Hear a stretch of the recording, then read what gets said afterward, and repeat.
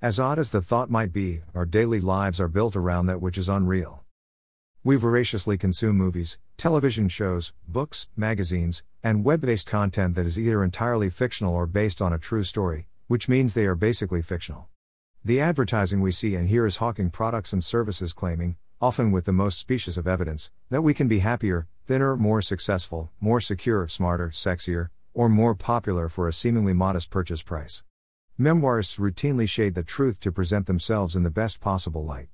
Celebrities dazzle us with the assistance of armies of trainers, assistants, accountants, managers, and handlers who help ensure that their lovely lives seem effortless.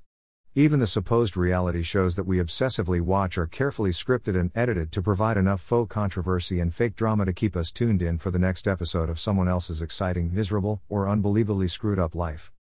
We search for truth where we can, but a great deal of the information made available to us has already been packaged in order to present a version of reality that is most easily sold to a particular target audience. That which is carefully omitted or selectively presented often conceals a non-preferred truth, which helps with the task of manipulating our emotions, shaping our attitudes, and controlling our actions. Choose any bit of news or information, and it is easy to see how editorial choices are crafted to elicit the desired response. On one news feed I read about adult illegal aliens committing heinous crimes, on another I read about adorable and innocent immigrant children hoping for better lives in America.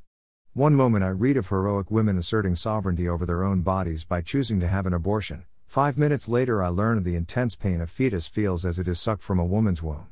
One expert assures us that we can have all of our needs taken care of, for free, by taxing the super rich until they squeal. Another is equally certain that this is mathematically impossible. Truth is, as we typically learn as we get older, often dependent on who is doing the telling, and why. Only the young or the hopelessly daft are foolish enough to abandon the cynicism that allows us to survive the mounds of mendacity, yes, I'm trying to use polite language here, that we now need to stomp through every day of our lives. Truth is out there, but it can be unpleasant, unpalatable, and unsatisfactory. Hence, we often choose to believe a version of reality that is less likely to cause us to squirm, or we simply ignore the messiness of the world around us altogether. One of the reasons that our politics have slid toward the extremes, with political moderates ever more difficult to find, is that practicality is predicated on some necessary incredulity. Continued exposure to those who regularly deal in snake oil and bizarre fantasy tends to hollow out the sensible middle if we fail to leaven our naive faith with some clear-headed common sense. We sometimes need lies to ease our many human fears, and sadly enough we are now cursed with a crop of political leaders who are happy to win our votes by cooing comforting nonsense. To tell the truth, that we cannot be offered protection from all of the world's pain, despair, and injustice, is electoral suicide, so we are continually assured that with more laws, regulations, government programs, bureaucrats, mandates, tax increases, safe spaces, security cameras, oversight committees, bans, speech codes, censorship, permits, licenses, web policing, and fees we can eventually be cocooned in bliss. Are we happy yet?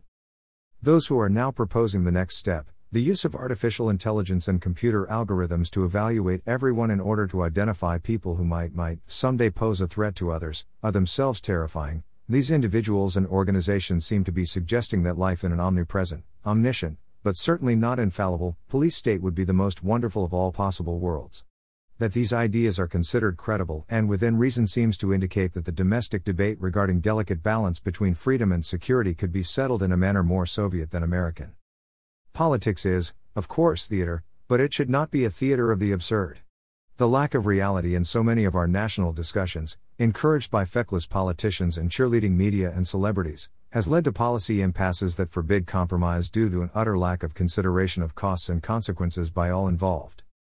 The lies each side is able to tell because facts can now be treated as mere annoyances leaves our nation with no path forward, no hope for practicable solutions, and no ability for many to consider viewpoints other than their own. Therefore, all we have left are the politics of personal destruction, which leads to endless attack and counterattack. To assert this will lead to anything other than a hell of our own creation is the worst lie of all.